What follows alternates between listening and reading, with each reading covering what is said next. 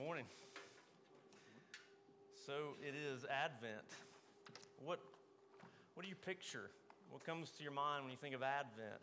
Maybe we picture a sweet picture of a baby in a manger, or nostalgic gatherings, things that make us feel good, right? The events surrounding Jesus' birth were anything but sweet. They were messy and dangerous, actually. But not just the immediate events surrounding his birth, but also sort of the whole history that led to his birth was pretty messy. Jesus' family tree was kind of dysfunctional. And so that's interesting, and I think it puts a whole new meaning to the phrase, Jesus entered our mess. His own family was messy. If we look back through the generations, and I'm talking about the genealogy in Matthew 1. Now, James teed us up, if you were here last week, on reading that, Matthew 1. It's the so-and-so begat so-and-so, begat so-and-so, the stuff that we skip. Well, they're all scattered throughout Scripture, and they actually tell a story. It's actually God's way of connecting all the dots that go all the way back to Genesis 3, when God promised, I will give you an offspring that will crush the head of the enemy. God made sure that we could trace the line all the way to Christ. And so they do that. We see where Adam is traced to Noah, and Noah is traced to Abraham, and so on and so forth. And Matthew includes a genealogy here. And he does something unusual here. He includes women. It wasn't a usual thing to do in that day and age, to include women in a genealogy, but he does it. And it says a couple of things about God's heart. One was that God's heart towards women was that he desired to use them in incredibly redemptive ways. It also points to the fact that he's saying, hey, look back, pay attention to their story. It's powerful, it's redemptive. It also points back to messy stories, which is another interesting thing about God's heart, that he seeks out and includes the messiest things in his redemptive story. So let's go there. Let's explore this story, these stories. Let's read first these first 3 verses of Matthew 1. They're printed for you in the bulletin. And then we'll look to Tamar as the first woman named in this genealogy. This is God's inerrant and infallible word. The book of the genealogy of Jesus Christ, the son of David, the son of Abraham. Abraham was the father of Isaac, and Isaac the father of Jacob, and Jacob the father of Judah and his brothers, and Judah the father of Perez and Zerah by Tamar, and Perez the father of Hezron, and Hezron the father of Ram. So there we have it. We see Tamar right off the bat. She is named. So God is saying, pay attention to her story. Well, her story is found in Genesis 38. So let's flip over to there. It's also printed for you in the bulletin. I'm going to read the first, we'll explore the whole chapter, but I'll read the first 11 verses, and then we'll take it in parts as we work our way through this story. Verses 1 through 11 of Genesis 38. It happened at that time that Judah went down from his brothers and turned aside to a certain Adullamite whose name was Hira. There Judah saw the daughter of a certain Canaanite whose name was Shua. He took her and went into her, and she conceived and bore a son, and he called his name She conceived again and bore a son, and she called him Onan. Yet again she bore a son. She called his name Shelah. Judah was in Chizib when she bore him. And Judah took a wife for his firstborn, and her name was Tamar. But Judah's firstborn, was wicked in the sight of the Lord, and the Lord put him to death. Then Judah said to Onan, go into your brother's wife, and perform the duty of a brother-in-law to her, and raise up offspring for your brother. But Onan knew that the offspring would not be his. So whenever he went into his brother's wife, he would waste the semen on the ground, so as not to give offspring to his brother. And what he did was wicked in the sight of the Lord, and he put him to death also.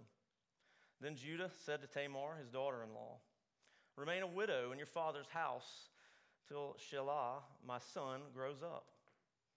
For he feared that he would die like his brothers. So Tamar went and remained in her father's house. This is the word of the Lord.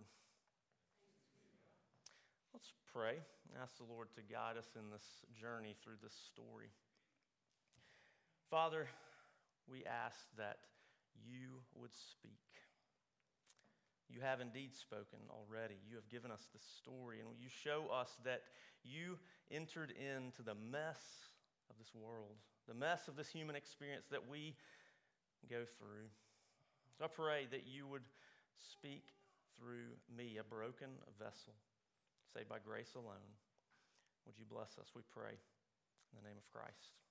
Amen. So we come to a messy story.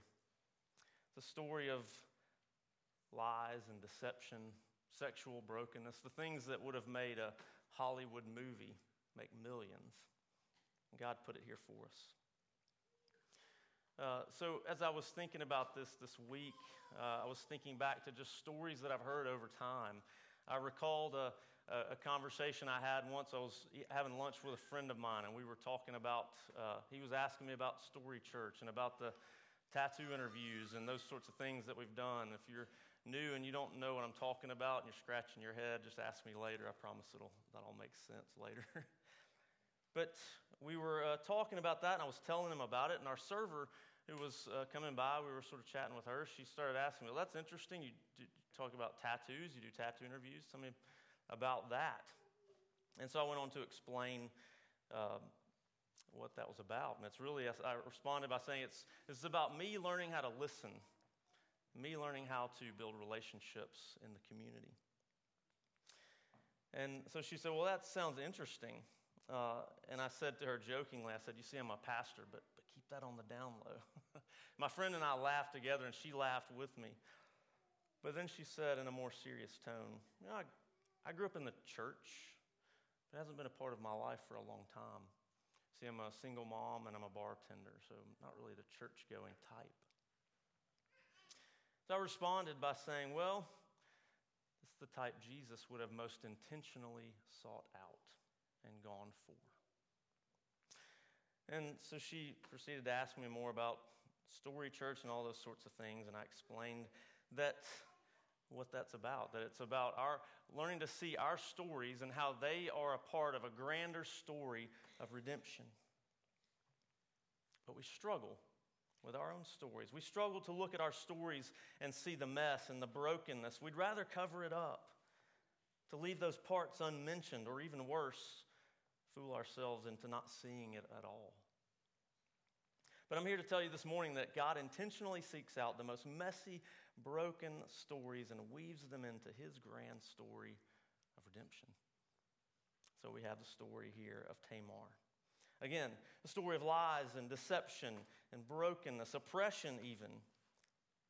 But God put it here for us to explore. So let's do that. Let's work through this story together.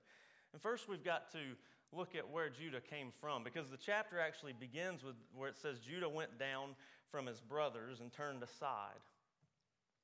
So he left his family. Well, what had just happened before that? Chapter 37. That's where Judah came up with the idea to sell his younger brother Joseph into slavery. Remember that one?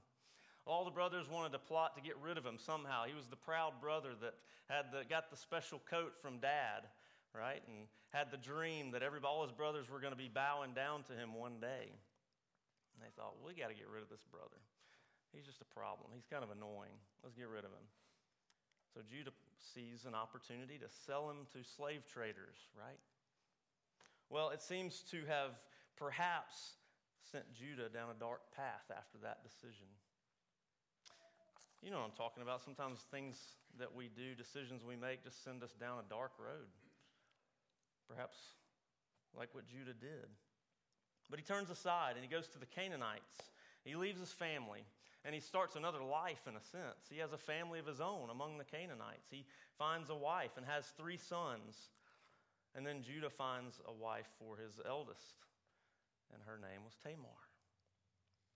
Now, we don't know the specifics about Judah's firstborn, but it says here that he was wicked, so wicked that God decided to get rid of him. And so Tamar is a widow times one. By the way, this is just 4 generations removed from Abraham, the man through whose family the whole world, all the nations were to be blessed. Well, just 4 generations down, we get to this. Now, in this case, Judah seems to follow a commonly known custom of the day, and one that God actually affirms, the levirate marriage law, where he offers his next-born son to Tamar. Now, it's really important that we understand this levirate marriage law custom to understand what's going on in this story. So, in those days, there really wasn't much of an opportunity for going to college, to have a nice career, to build up a retirement fund, to have life insurance, all those sorts of things.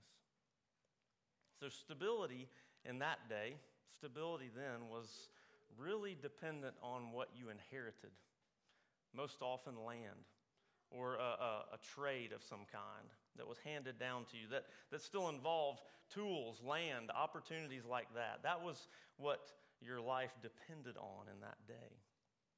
And for a woman, her stability was dependent on being married to a man who inherited something like land or a trade of some kind.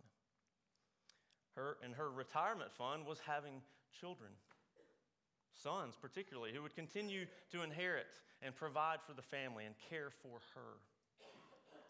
So a woman who was unmarried in those days was in some ways destined for poverty, perhaps even forced into terrible ways of supporting herself, even prostitution.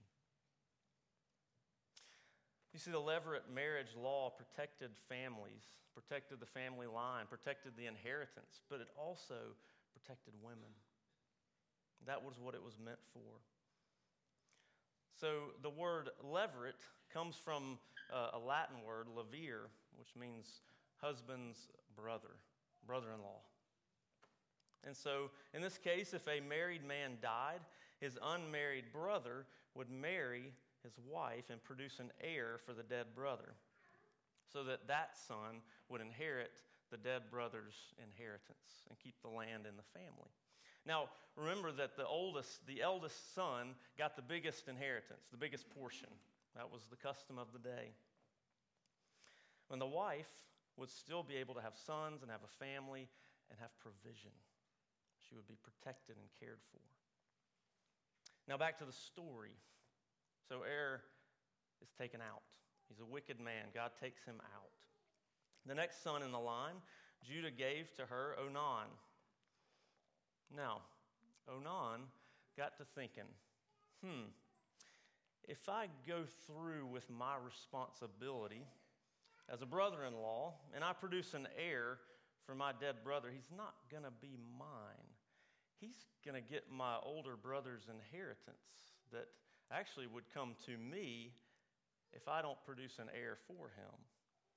So, how can I give the perception that I'm honoring my commitment and being a good brother-in-law while still somehow figuring out how to not make this work? What can I do so that I still look like a good guy? You see what's in his heart? You see what he's doing? He's thinking about the fact that, well, if this son that I produce is not going to be mine, he's going to take the inheritance that I could get from my elder brother. So what can I do? Well, he went through all the things to produce a child with Tamar, except cut the process off short at the last minute, if you know what I'm talking about. Do you see what was in his heart? He was thinking about himself. He was thinking about what he wanted. And you see what's going on in the family. It's a broken, dysfunctional family. God saw what was in his heart, and he was taken out too. It was evil in God's sight. He was removed from the situation. But now we get to see what's in Judah's heart. Because you see, Judah begins to think, maybe this woman, Tamar, is the problem here. But he wants to show a good face again, right? He said, well, my next son, Shelah, he's not quite of age, but just go back to your father's house, live as a widow, and we'll let you know. We'll get in touch with you. All along to himself, he's saying, hey, what if my third son dies too? This woman's cursed or something. She's a problem. We've got to get her out of here. You see, he was either blind to the problem of his sons, or maybe chose not to see the mess in his own family. Maybe his own mess, maybe Judah's own mess as a father to those sons who were wicked. He chose not to, or was blind to his own issues. And so he needed her to be the bad guy. He needed to believe that she was the problem, you see? So he could remain a good guy in the community. The other thing that he does not do is he does not give Tamar freedom to marry someone else. She was still bound by the levirate marriage law to the third son. And so any marrying outside of that would have been adultery, which would have been essentially a death sentence for her. So you see the precarious situation that she's in. Judah holds the key to her very existence and success in life, or poverty if it is withheld. He holds that key and he withholds it from her. Doesn't give her his third son, but does not give her freedom to marry another. So think about that, what Tamar has been through here. A surface reading of this chapter as a whole would sort of see Tamar as well. We'll see in a little bit, she was deceptive. She pretended to be a prostitute. All these things, like she's kind of bad news, right? But we got to see the heart of Judah, his family, and the dysfunction. So what has Tamar been through? She's twice widowed. Okay, think about that experience. But the men she was married to, the first one was wicked. Don't know how, don't know what that looked like, but it didn't sound good. The second one violated her by entering the marriage bed, but withholding the provision of children, basically enjoying the fun stuff, but abdicating the responsibility. Then she was abandoned by the very family that was called to take care of her. Judah basically abandoned her, said, go back home, figure it out. Figure out your own life. Good luck. So she was sent back to her father's house to live as a widow. But the community didn't know what was happening behind the scenes with Judah, with his sons and all of that. As far as the community knew, she was perhaps a cursed woman. Perhaps she was barren and therefore was probably viewed as an unwanted woman. She's been through a lot. But the story is not over. Let's continue. Let's pick up in verse 12. In the course of time, the wife of Judah, Shua's daughter, died. When Judah was comforted, he went up to Timnah to his sheep shearers, he and his friend Hira, the Dulamite. And when Tamar was told, your father-in-law is going up to Timnah to shear his sheep, she took off her widow's garments and covered herself with a veil, wrapping herself up, and sat at the entrance of Anim, which is on the road to Timnah. For she saw that Shelah was grown up, and she had not been given to him in marriage. When Judah saw her, he thought she was a prostitute, for she had covered her face. He turned to her at the roadside and said, let me come into you, for he did not know that she was his daughter-in-law. She said, what will you give me that you may come into me? He answered, I will send you a young goat from the flock. She said, if you give me a pledge until you send it. He said, what pledge shall I give you? She replied, your signet and your cord and your staff that is in your hand. So he gave them to her and went into her, and she conceived by him. Then she arose and went away, and taking off her veil, she put on the garments of her widowhood. Tamar made a plan. Again, on the surface of this reading of that section, you think, well, gosh, she's a bad girl. She's deceptive, pretended to be a prostitute. There's all kinds of mess here. But what about her faithfulness to the family line? What about her intentionality to take care of the family line that Judah essentially apparently didn't care about that much? You know, the family line that God was intending to bless all the nations? That family, that promise? What about her faithfulness to that? Does it make what she did right? I don't suppose so. We're going to get to that, though. But what about, this would have been a big risk on her part to have gone out and tried this out, right? I mean, what if she's recognized? What if Judah sees her for who she is?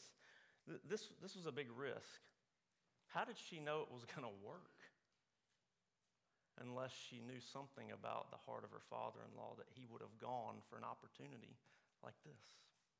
Again, it says more about Judah, that she knew that he would have gone for it and that it would probably work and that he probably wouldn't even have payment. And so she said, give me a pledge, something to hold on to until you send me payment for these services. And he leaves her a signet, a cord, and a staff. Now, what was the signet? In that day, it was a way to mark your identity onto things. It was sort of been like a roll that you would roll out onto like a stamp. You would stamp your mark of identity onto things, a seal, to seal things with your identity. Some of the commentators say it was basically like he left her his wallet, his identity, his ID card. And so the deed was done. She conceived. She changed clothes and went back to her life as a widow, apparently telling no one. And then the next section there, verses 20 to 23, is instead of reading, I'll just kind of recount what happens. Basically, it was Judah trying to send payment for the services and retrieve his wallet, if you will. But he sends a friend. He sends Hira instead of himself. He maybe didn't want to face the music. Maybe he was too embarrassed. And it does actually say that she was not, Hira couldn't find her. She could not be found. And so he comes back to Judah and says, I can't find her. And he's like, well, you know what? Just let her keep the things. This is going to be too embarrassing if we really try to find her and figure out what's going on. So he just consigns himself to, well, this is done. Let's put it in the past. It's over. But 3 months later, the action of the story rises. Verse 24. About 3 months later, Judah was told, Tamar, your daughter-in-law, has been immoral. Moreover, she is pregnant by immorality. And Judah said, bring her out and let her be burned. So Tamar is found to be with child. And again, the community doesn't know anything except, well, we know she's still betrothed to the third son of Judah as far as we know, but haven't seen Shelah around, so she's been a naughty girl. And Judah gets word, and he has no idea. But he's angry. So angry that he calls her to be burned. Stoning, I guess, would have been the proper thing, but I guess he just said, throw it all out, let's just burn her. Do you see how dark his heart has gotten? You know, he had to believe bad things about her, I think. Remember back to the blame shifting earlier that he did. He was blind to his own issues, blind to his son's issues, their problems, their wickedness. He either couldn't see it or chose not to see it and needed her to be the bad one. And so finally, he's like, yes, I knew it. I knew she was trouble. I knew she was bad. Now we get justice. Do you see what blame shifting can do to our own hearts, by the way? You ever noticed how that can be so subtle and yet can take deep root? It can happen in big and small ways, but oftentimes it's subtle. But we are all doing it in some way to seek to justify ourselves by comparison. Well, I wouldn't have done that if so-and-so hadn't have done this. Even last night, I found frustration welling up in my own heart as I was looking over this sermon for this morning. And I heard in the next room my boys just causing all kinds of ruckus. And I found myself frustrated because I needed a quiet moment, darn it, to look over this. And in my heart, subtly, I was blaming my sons for me needing to take time to look over this. Do you see how subtle that can be? It can be just so subtle. Blame shifting takes root in our hearts, and it can turn dark, just like it did with Judah. But we keep going to the climactic moment of the story. Verse 25. After Judah has said, "Bring her out and let her be burned," as she was being brought out, she sent word to her father-in-law, "By the man to whom these belong, I am pregnant." And she said, "Please identify whose these are, the signet, the cord, and the staff." So she could have, at any moment during this 3 months, have said something to the community. Like, "Oh, it was Judah. See, I got his stuff. It was Judah. Here it is, right here. Here's proof." You know, we don't know why she didn't do that, but it seems that she held on to her peace for this moment. Now, many of us would want to stop right here in the story and be like, "Yes, we celebrate that she stuck it to the man. She got him." But that would be to miss something even more foundational to, I think, the gospel itself in this story. Because I believe this is actually an amazing moment of grace to Judah. She could have at any moment named him to the community, but she kept quiet until the moment of being dragged out to be burned at the hands of the man whose family was to be a blessing to all the nations, remember?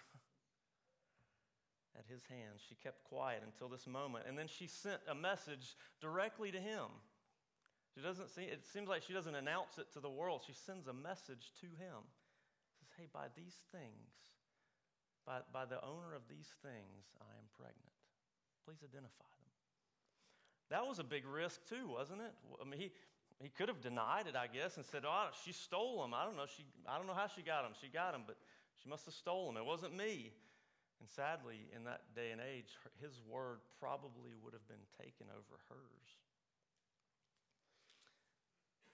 But then it's the turning point, the climactic moment. What would Judah do? How would he respond to this message? Verse 26. Then Judah identified them and said, "She is more righteous than I, since I did not give her to my son Shelah." He saw himself. He identified the things. He saw his heart, maybe for the first time. He saw the blackness in his heart. He saw that he had been the source of hurt and oppression and destruction, and declares, "She's more righteous than I." And you see that he took ownership of way more than just the act of impregnating her. He took it all the way back to the source of the issue. He realized, "I was never faithful to her by giving her my third son, Shelah." He saw his heart. I believe that this was Judah's moment of repentance and faith. Maybe being born again, if you will. Do you know why I think that? Because the next time we see Judah is in Genesis 44. He's back with his brothers. And they're in Egypt before Joseph. You know, the brother that was sold into slavery. And they're in front of him. They don't know him. They don't recognize him. They think he's a powerful leader in Egypt who could take their life at any moment. And it's that moment where they discover that the other younger favorite brother, Benjamin, is in trouble. As Joseph tested them by putting his favorite cup in Benjamin's bag. And he's caught. And he says, "Aha, I'm keeping him." And you know what Judah does? He volunteers to take his place. Seems he's a changed man. Seems that perhaps this was his moment of repentance and faith. I think Judah may have come to know the love of God by grace, grace extended to him through Tamar.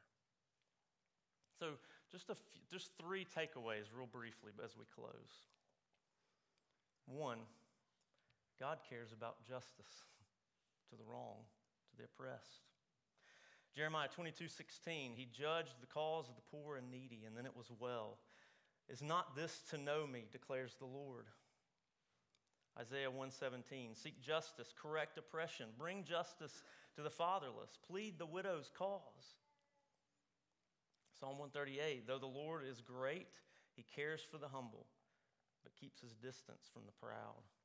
And then Luke 4, this is Jesus quoting Isaiah. The Spirit of the Lord is upon me because he has anointed me to proclaim good news to the poor. He has sent me to proclaim liberty to the captives and recovering of sight to the blind, to set at liberty those who are oppressed, to proclaim the year of the Lord's favor. And he rolled up the scroll and gave it back to the attendant and sat down. And the eyes of all in the synagogue were fixed on him. And he began to say to them, today the scripture has been fulfilled in your hearing. If we have the power to relieve the oppression of those who cannot help themselves, and we don't, we're missing something that is at the very heart of God. Do we care about mercy? Do we care about the cause of the poor and the oppressed? What does mercy look like in a relatively wealthy middle-class community? I mean, there's lots of opportunities nearby and in the surrounding area, but it could be just as simple as building a relationship with the single mom, inviting her into a community to be included in, maybe have hospitality, including her in your family, perhaps. Those who feel like social outcasts, maybe someone who's been hurt by religion. There's a lot of spiritual carnage out there, and there's a lot of folks who aren't interested in coming to us, but what if mercy and giving them justice meant going to them, building relationship with them? There's all kinds of ways we could do that. That's just one to think about in a community like ours. Now, to this point, society as a whole would say, amen. No one is opposed to justice, right? Unless we are the ones who are wrong. There's always two camps out there screaming at one another that their version of justice is the right version. All right, we see it all the time. Divided nation, divided politics, everybody's saying our version of justice is the right version. If we just do this, the world would be set right. But the problem is no one takes the inward look. No one looks in and says, could I be the problem? The Times wrote to a handful of famous writers about 100 years ago. One of those writers was G.K. Chesterton. And they wrote to them simply all these writers, this question: what's wrong with the world today? G.K. Chesterton replied simply, Dear Sir, I am. Yours truly, G.K. Chesterton. The world would say that people are generally all pretty good. This story says no. All play some sort of blame-shifting game like Judah and are all unwilling to look inward and ask the question, is the problem in here? So the next takeaway point is the need for personal repentance. New birth, if you will. God must break in. Do we have a category for grace to be shown to the one who was oppressing?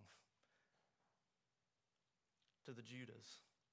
Do we have a category? Do we have space for that? God does. God does. Third takeaway, almost done.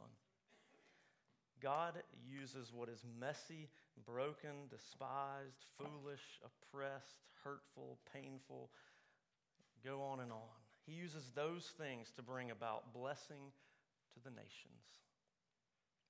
He goes to the furthest out, messiest people, and weaves their story into his story of redemption. So what about your story? Do you believe it could be redeemed? Maybe you identify with Tamar. You've been hurt. Your story is a mess as a result. Maybe you've even found yourself doing other hurtful or messy things as a result. Do you believe God wants you?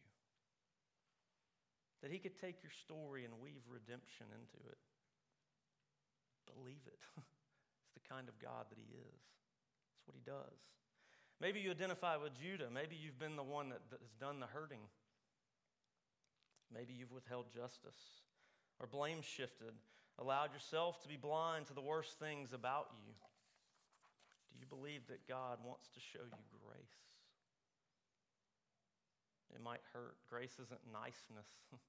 Sometimes it's painful. I'm sure that moment for Judah was painful. It was hard. It was messy. But grace will transform your life. Do you believe that God would weave your story into redemption? Believe it. He does. He is in that business. See, all of us in some way have both hurt people and have been hurt by people, and ultimately ignoring the heart of God that would show grace to redeem our stories. That's the heart of the gospel. It's the story of Jesus' dysfunctional family. So this is Christmas. What have you done? I'm not going to sing John Lennon, don't worry. But when you do all the fun stuff of the season and you feel all the nostalgic moments, remember that the roots of Christmas were rooted in the mess of our human experience. So don't run from the mess of your experience. Run to Jesus, who enters into your mess, to weave it all into his grand story of the redemption of all things, so that his goodness, truth, and beauty might be on display. Father, you are a good Father. Your love knows no bounds. And you sent your Son to enter into this mess, this brokenness that we live in, that we have caused. And you redeem it. So thank you for this story of Tamar and how you used her to bring grace and redemption to your story, to your people, to us today. May we be open to your redemptive work in our own lives, in our own stories. I pray for anyone who is here who may be wondering that very thing. Can my story be redeemed? Lord, would you enter in? Would you break in and show them that indeed your grace changes everything? We pray these things for your glory and for our good. In Christ's name, amen.